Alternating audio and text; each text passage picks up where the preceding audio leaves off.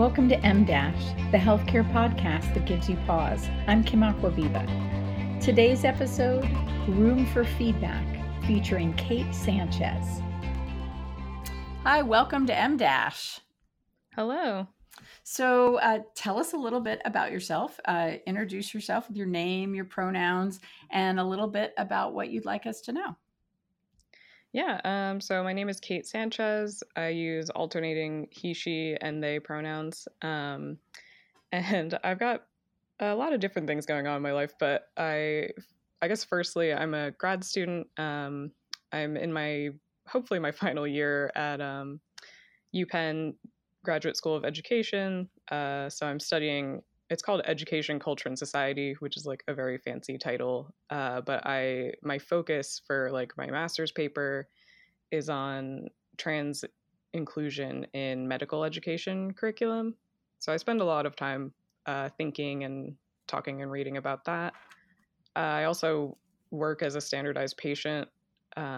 So I am literally like a professional patient. And then I also, like, in my real life, end up being a patient pretty frequently. And my mom is also chronically ill. So I spend like a lot of time going to hospitals and doctor's appointments and talking about doctors and medical education and all of these things. So you mentioned that you have worked as a standardized patient and you've also been a real live patient where it's not a simulation. Can you talk a little bit about what it's like to be you with the identities you carry as a real patient? And would you like to share any of those identities with listeners? Yeah, so it's really interesting. Like I think one of the harder things about being a standardized patient isn't actually what happens like when I'm on the job, but what happens outside of it. And so when I'm doing my work as a standardized patient, I have this awesome opportunity to tell like these med students or practicing nurses or whatever, like to sit down with them and say, hey, these are the things that you did that made me really uncomfortable, or hey, here's the things that you did that made me feel super safe, and like thank you for that. I would love it if you would continue to do that. um, but then in my real life, when I am out in the wild and I encounter like doctors, nurses, other healthcare professionals who are not super great, I don't get a chance to like step out of that interaction and like sit down with them and tell them, here's the ways that you messed up. um, and so, yeah, so I am queer, I'm mixed race, I'm disabled, I have like all these different intersecting identities going on. And I actually recently had a really terrible experience at a hospital a couple months ago. And the whole time, all I could think was, man, if I was like working right now, I would have so much feedback to give to this person. What happened? So back in August, I was actually sexually assaulted, and I won't go like into detail about what happened with that, but as it kind of pertains to this stuff, was, I was like really drunk, like I had blacked out, which is not what I had intended to do when I went out. But I somehow ended up in that condition, and I was like left in a parking lot, sort of like semi-conscious and like surrounded by vomit. And either the person who did it, who was a stranger, or I at some point dialed 911 on my phone. And I remember like being in the ambulance, and I actually remember, like, my memory was still a little fuzzy at this point, but I remember them asking me like which hospital I preferred to go to. And because I had blacked out, I actually didn't really know like the extent of what had happened. And they said like, oh, well, we'll normally take you to like this local hospital in your town, or if you don't want to go there, you can go to this other hospital. And I remember I made like a joke about the hospital that they were going to take me to because it has a sort of a reputation in our area. But I was just I remember like feeling very resigned. Like I wasn't like throwing up anymore. I was just sitting hunkered in the back of this ambulance, like, oh man, like, of course, my life has led to this point. Um, And they, like, whoever was in the ambulance with me also made some kind of joke about the hospital, but I ended up just going there anyway. I think especially because even in that state, I was like, I can't even afford this ambulance ride that I'm in right now, let alone like going farther than just like around the corner. So Hmm. we got there, and I vaguely remember, like being wheeled in and hearing them, telling them like what was going on. And I remember kind of the typical questions. And I've been a real and a fake patient for long enough that I know the kind of typical line of questioning, like, yes, this is my medical history. These are the things, these are like my medications. This is how I'm feeling, blah, blah, blah.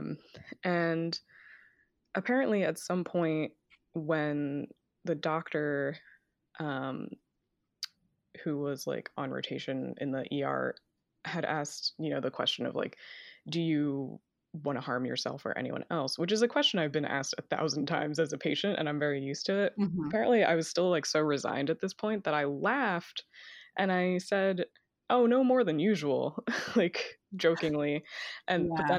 then, but then I immediately said, and like this is all written down in the like hospital report. I laughed and I said that, and then I immediately was like, "Oh, that was a really stupid thing to say. No, I don't want to hurt myself."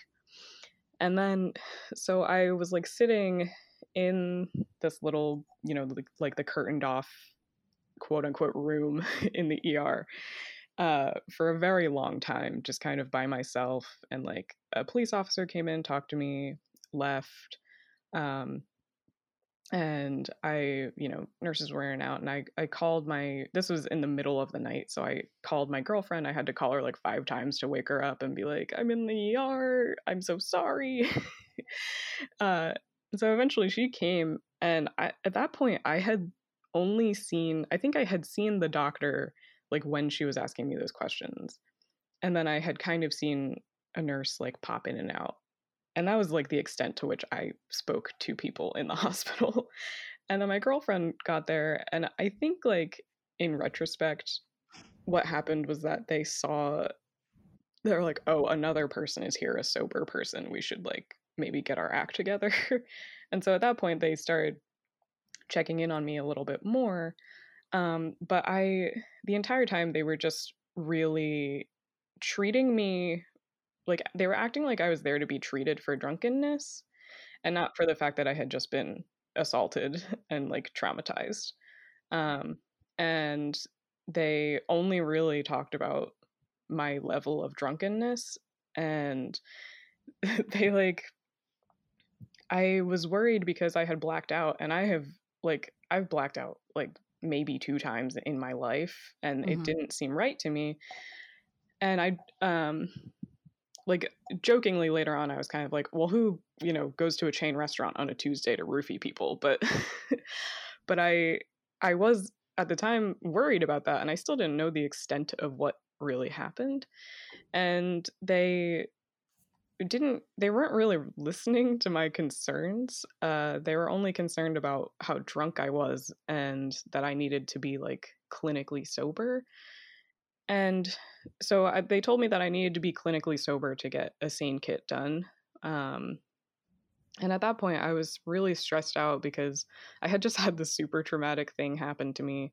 I was exhausted. It was the middle of the night. And they were just really not treating me with any kind of like empathy or respect. And so I told them I wanted to go home, and I figured like I can go home, I can rest for a little bit, and then I can come back in the morning and, or like, well, really go to a different hospital in the morning and get a SANE kit done. And the, like, one of the nurses was like, oh, okay, yeah, sure, we'll go do that. Like, I'll go get your discharge papers or whatever. She leaves and she comes back. And at this point, the shifts had changed. And so there was a different doctor. And I had not, like, I've been in ERs a lot. And in my experience, every time the shifts change and a new doctor is coming in to work on your case, they come, like, the first doctor will come and say, hi, I'm leaving, but this other doctor is going to come in. And then the new doctor comes in and introduces themselves. And that didn't happen. Like, I was told that the shifts changed, but I never saw the first doctor leave, and I never saw who the new doctor was.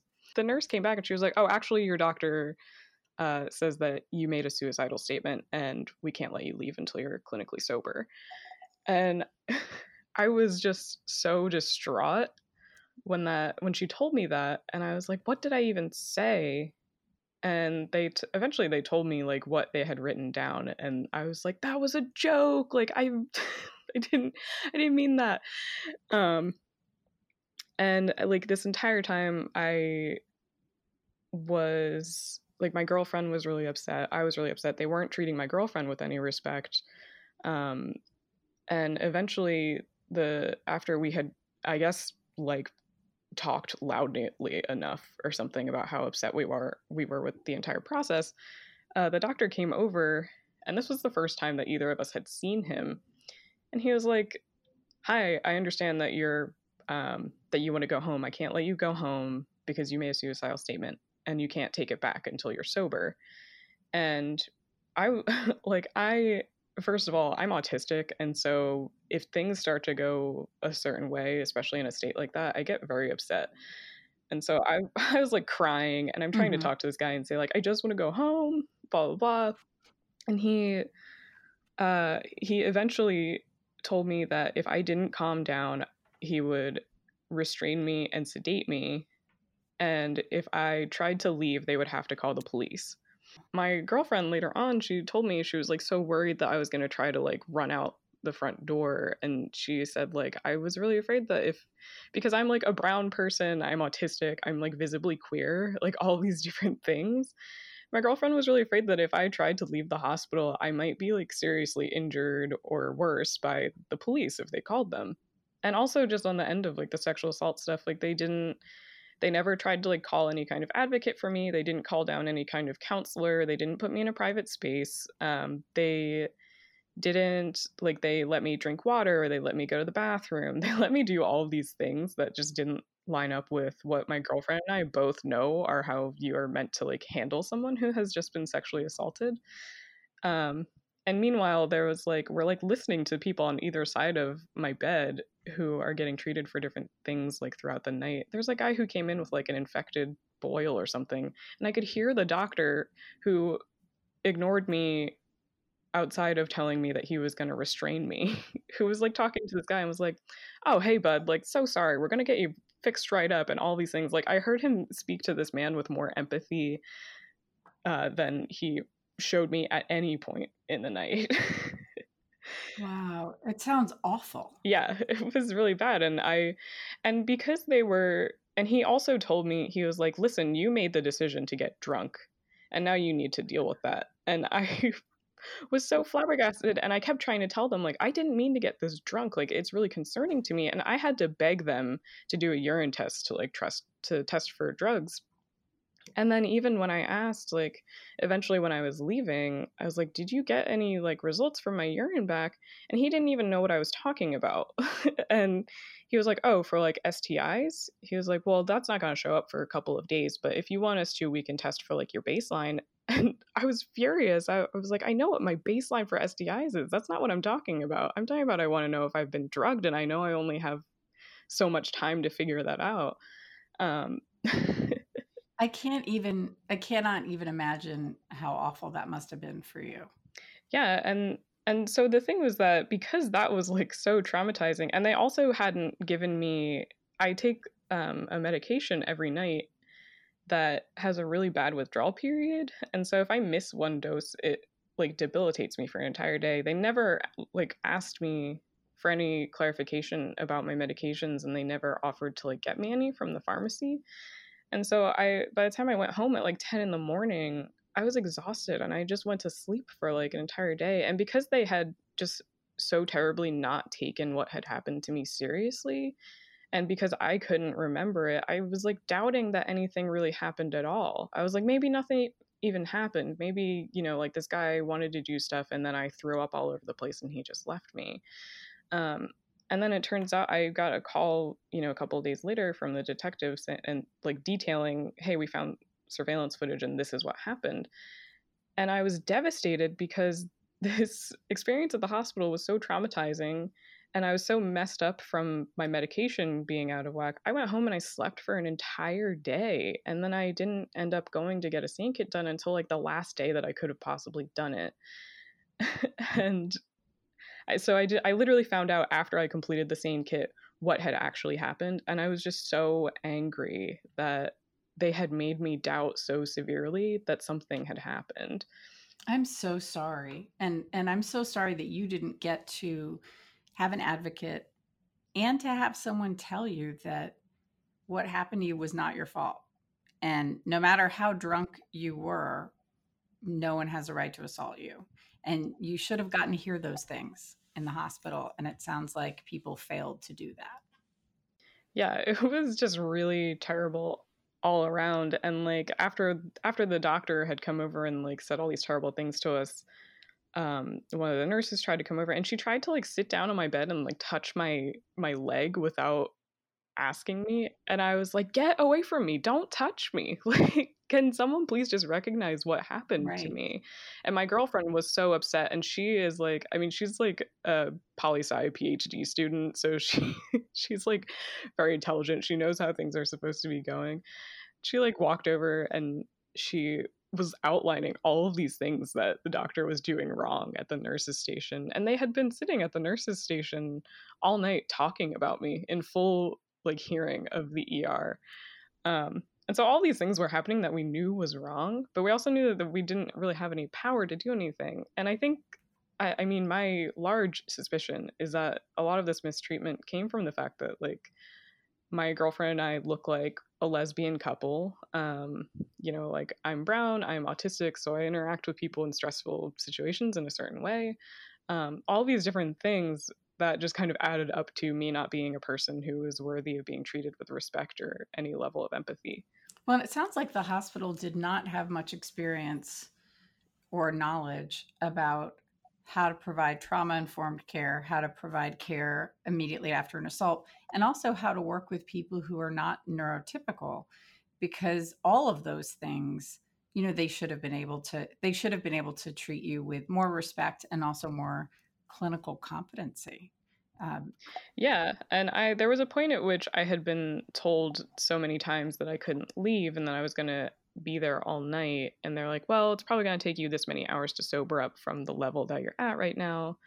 And they had given me an IV when I first came in. I had used up the IV bag, and then my girlfriend was like, "Why haven't you like it's been this many minutes since this was emptied. Why haven't you given her a new IV?" And they're like, "Oh, it doesn't work like that."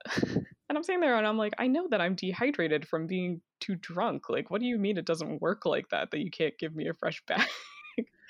wow. Well, and because you've been a standardized patient in situations where you're used to having some power to give feedback, what was it like to not have that chance to give the feedback about how the providers were doing? And then the follow up question is, um, if there were ever an opportunity for you to go back and give them that feedback, what would you say? It was just absolutely terrible. I felt so powerless in a way that like especially because I couldn't even remember specifically what had happened to me. It was like that was traumatizing. And it was traumatizing to not be able to remember. But then to like sit in this space and not be able to tell them, these are all the ways that you're fucking up. I felt more powerless and more vulnerable like than I have really ever felt in my life. And there was like a moment where after I had been told that I couldn't leave, I was just pacing up and down. And the emergency room was pretty empty that night, even though they told us, oh, we don't have any space to put you in a private room. I was just walking, like pacing up and down kind of the aisle of the emergency room. And apparently one of the nurses went up to my girlfriend and was is is she all right? And my girlfriend was like, she's autistic. And they were like, oh. And then it was really weird because the another person who was brought in, there was like an autistic child who had brought in with his family who had like slipped in the shower or something, and they were like very clearly trying to kind of work with the parents to figure out like how to talk to this kid in a way that like worked for him, but they hadn't given me anything like that. And yeah, like if I could go back and just like look these people in the face and tell them how terribly they did and how badly it affected me, I mean, I wouldn't even know where to start. It's just beyond imagining, and yet what you're describing in terms of how you were treated sadly isn't uncommon. And when people talk about the experience, particularly being queer and presenting to a healthcare professional, people tell stories like this, and it breaks my heart every time I hear it, because it's clear that there's so much further that we have to go in healthcare to have people recognize that queer people are as as valuable human beings as other people, and we have a long way to go to get there.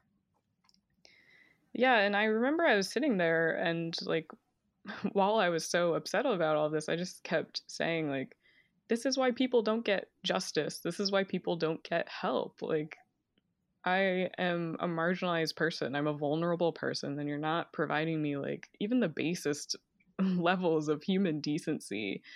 And it's just no surprise that there are so many people who go through these things and don't actually get the help that they need. And it was like breaking my heart for myself, but also breaking my heart for just everyone else, because it's one of those things where it's like, you know, it logically, you know that these things happen. But then when it was happening to me, I was still just totally flabbergasted.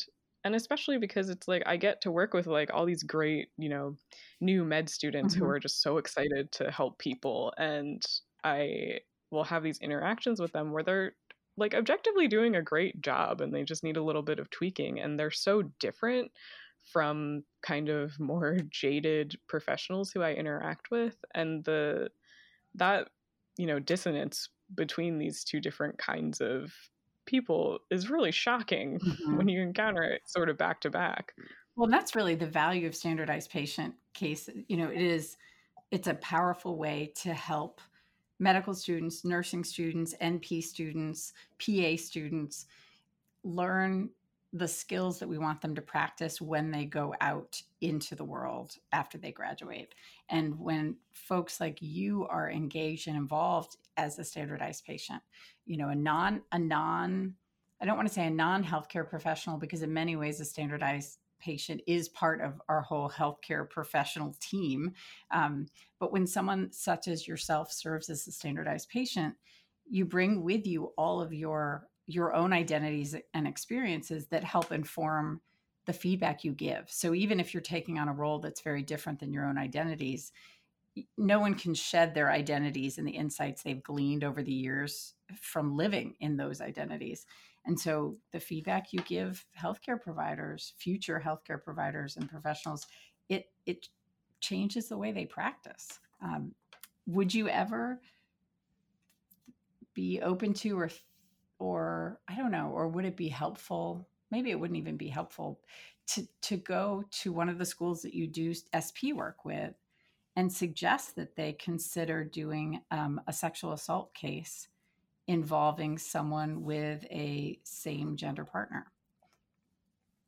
I mean, yeah, I would definitely be open to doing that and working on that. And I have kind of sort of gently with like the standardized patient program that I'm in, there have been times where I've gently said like, hey, the way that you did this was a little, you know, like, can we kind of talk about a way that we could do this that would be more inclusive? And I'm not trying to suggest that you should do the labor of like having to do like put it together, but just even and maybe just in the act of doing this podcast, we can put it out there to say to folks who are doing standardized patient cases, consider having cases with queer individuals, but also folks who are autistic, like cases that involve people presenting to ERs for after a sexual assault, because we do need to be able to do a better job with these populations. So I don't want you to think I'm saying you should really go and create a case yourself, but it is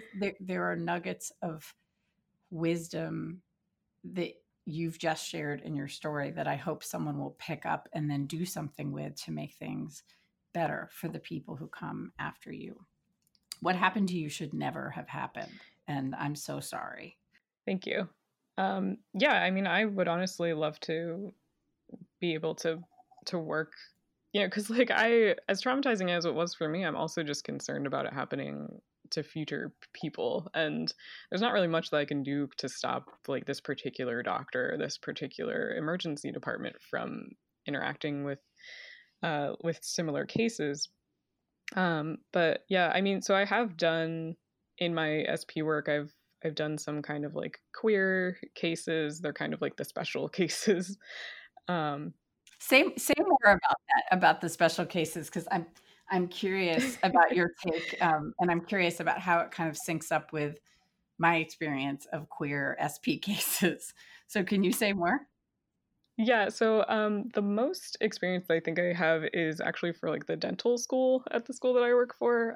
So they have like cases where um like there's one that I've had to do where I'm portraying a queer person with a same-sex partner who was like assaulted in sort of like a hate crime while out and about, and had their jaw broken, and then having to like go to the dentist or the oral surgeon for follow-ups and say like, oh, I'm still, taking these opioids, I'm still in pain, but I need to work. And um like how just being able to see like how they can handle having this really heavy conversation with someone who in most cases is not like themselves. Interesting. um yeah.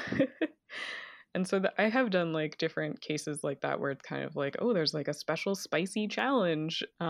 But what I would love to see is just more integration of these things kind of overall in like the quote unquote normal cases. Yeah, that's what I was wondering, because my lived experience of standardized patient cases, and I have not had exposure directly at UVA with our standardized patient cases, but in the past, standardized patient cases that involve LGBTQ folks tend to be very specific to the fact they're LGBTQ. So, Yeah. like a lesbian couple, they want to get pregnant, or the gay man who's interested in PrEP.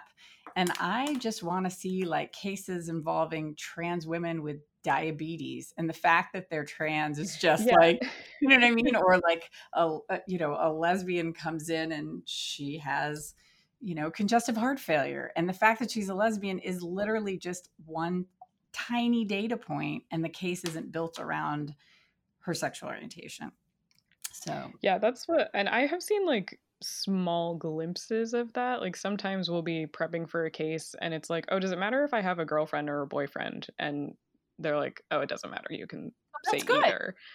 Yeah. And there's other, there are other like trans standardized patients who I work with. And I mean, the thing that sucks is that sometimes we'll go in and we'll have a case that's like about diabetes and like diabetes education, but because this person is like visibly trans, then the practitioners get caught up in, oh, like why do I need to ask about pronouns, what does that mean? And then it becomes an entire conversation about that. And that's kind of part of what I am talking about in my master's paper, is that like we're not just talking about, endocrinologists and surgeons and all these things, but just general care and how to, talk to a person and see that part of them as only one pillar of their Mhm. identity, and see, that it's not always really relevant to your treatment path. Right. Well, and so often, I'll talk with trans folks and they'll talk about the moment their transness is known by a healthcare provider, the healthcare provider goes down this rabbit hole of asking questions that in no way would be clinically relevant, but more reflect either their interest in trans health, or curiosity. And and then the trans patient has a really hard time getting the healthcare provider to focus in on the actual presenting problem. So I think, Yeah. we have to educate healthcare professionals how to see it as one piece of the puzzle, but it should not derail someone's entire interview so that they forget good clinical care. Right. And then, yeah, and so many times you go to see a practitioner, or, you go to the emergency room, you go to an urgent care, and you know that you only have 15 minutes maybe Right. to sit there and do this like history taking and everything. And it's like, I don't want to sit here and tell you about like, yes, I had a mastectomy, but that doesn't have anything to do with my ear infection. Right. Like, Right. and Exactly. it, yeah.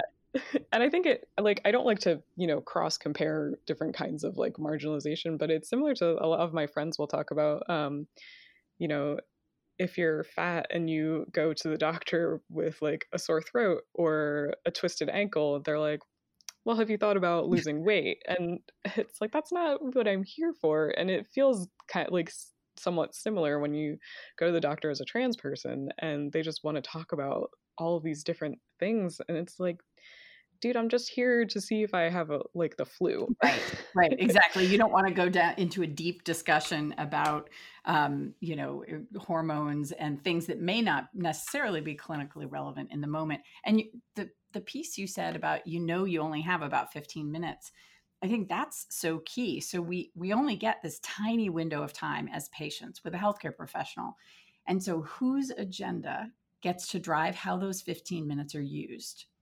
And whose need gets met by the questions that are asked in those 15 minutes. And I think it is a struggle. Like, you want folks to focus in on what we as patients know and think is clinically relevant, but then the healthcare professional has ideas and thoughts about recognizing there's some things that they see as clinically relevant that patients don't. And so how do we find that balance where we both leave that interaction feeling like they got the information they need from the patient and the patient got the answers they were hoping to be able to get in 15 minutes? Yeah. And I think, I don't know, there's just so much, like, there's so many problems with, like medical paternalism and all these things where there's just such an inherent power dynamic as soon as these two people walk into a room.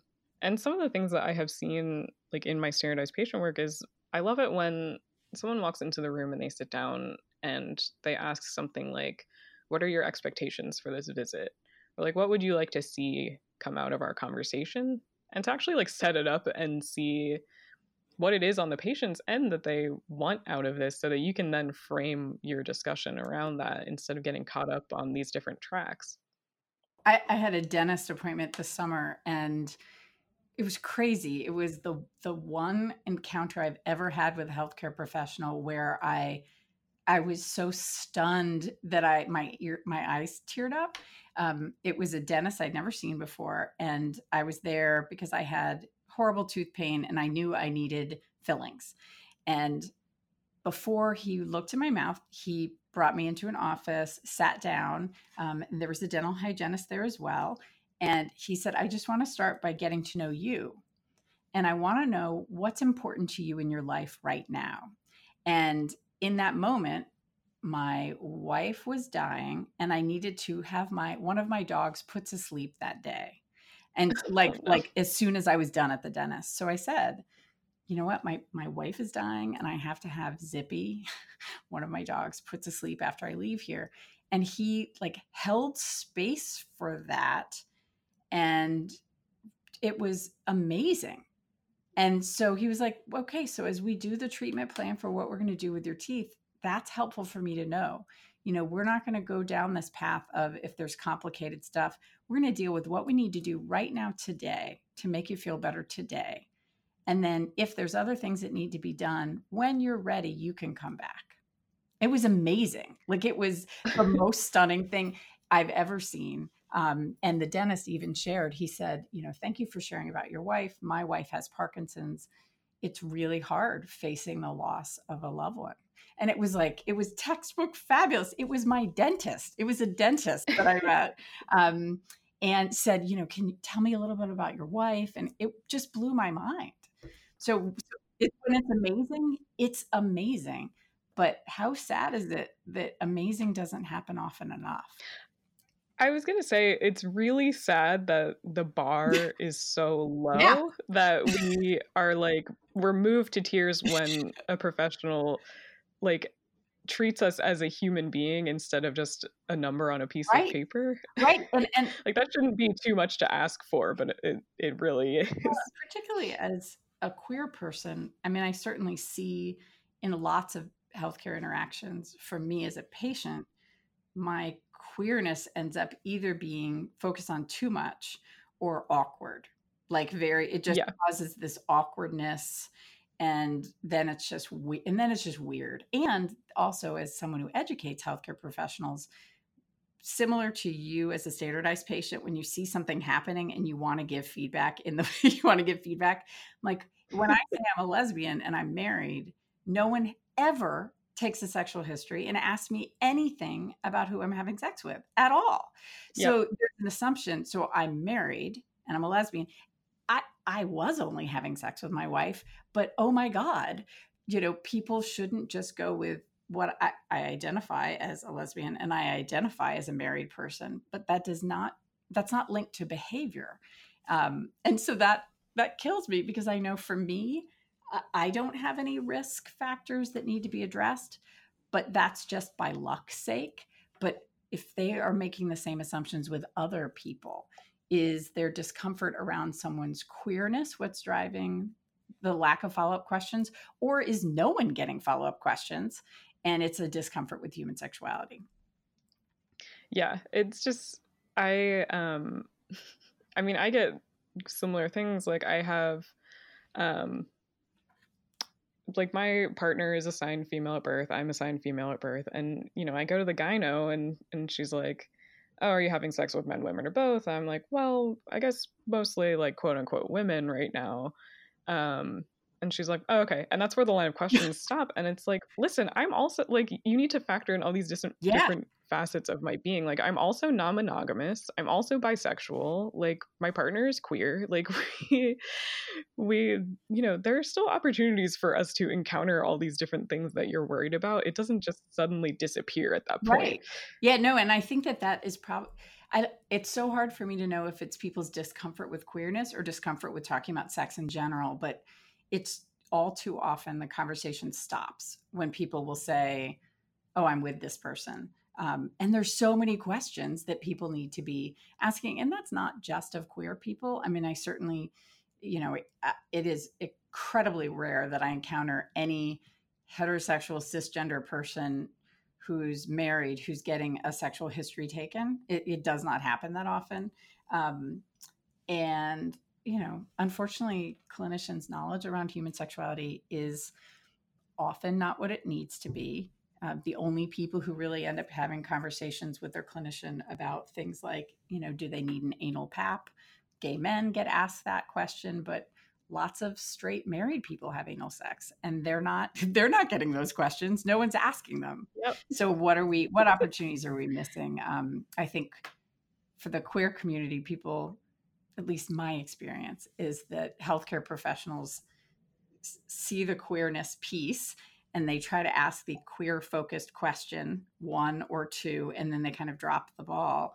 And for non queer people, the assumption is that they do nothing queer at all. So human sexuality is it's a spectrum, and I've always said everybody, no matter how vanilla they are, people do a wide variety of things, and that includes married, cisgender, heterosexual folks. So I think healthcare professionals can definitely do a better job. Yeah. And I like that's something that I talk about a lot is like I walk into a room and I don't necessarily want to give like a queer 101 Right. session depending on what my objective is, and that's what ends up happening unless you're going to kind of like closet yourself in certain ways. And so much of it happens because it's like we're just not having this kind of like nuanced education for these people. None of us as queer people should have to use any of that 15-minute visit to be someone's teachable moment, Yeah. because like we're paying the same price for the service as someone else. And so we shouldn't be spending some of our money to teach somebody something. Everyone should be coming to us with that education in place. I really appreciate you coming on M Dash. And I just want to say again how sorry I am for the way you were treated after your assault. And I hope people listening to this will go out of their way to make sure that they never make someone feel the way that you were made to feel in that emergency department. Yeah, thank you so much. Well, thanks for being on M Dash. Oh, and where can listeners find you? Are you on Twitter? Do you have a website or anything you'd like to promote?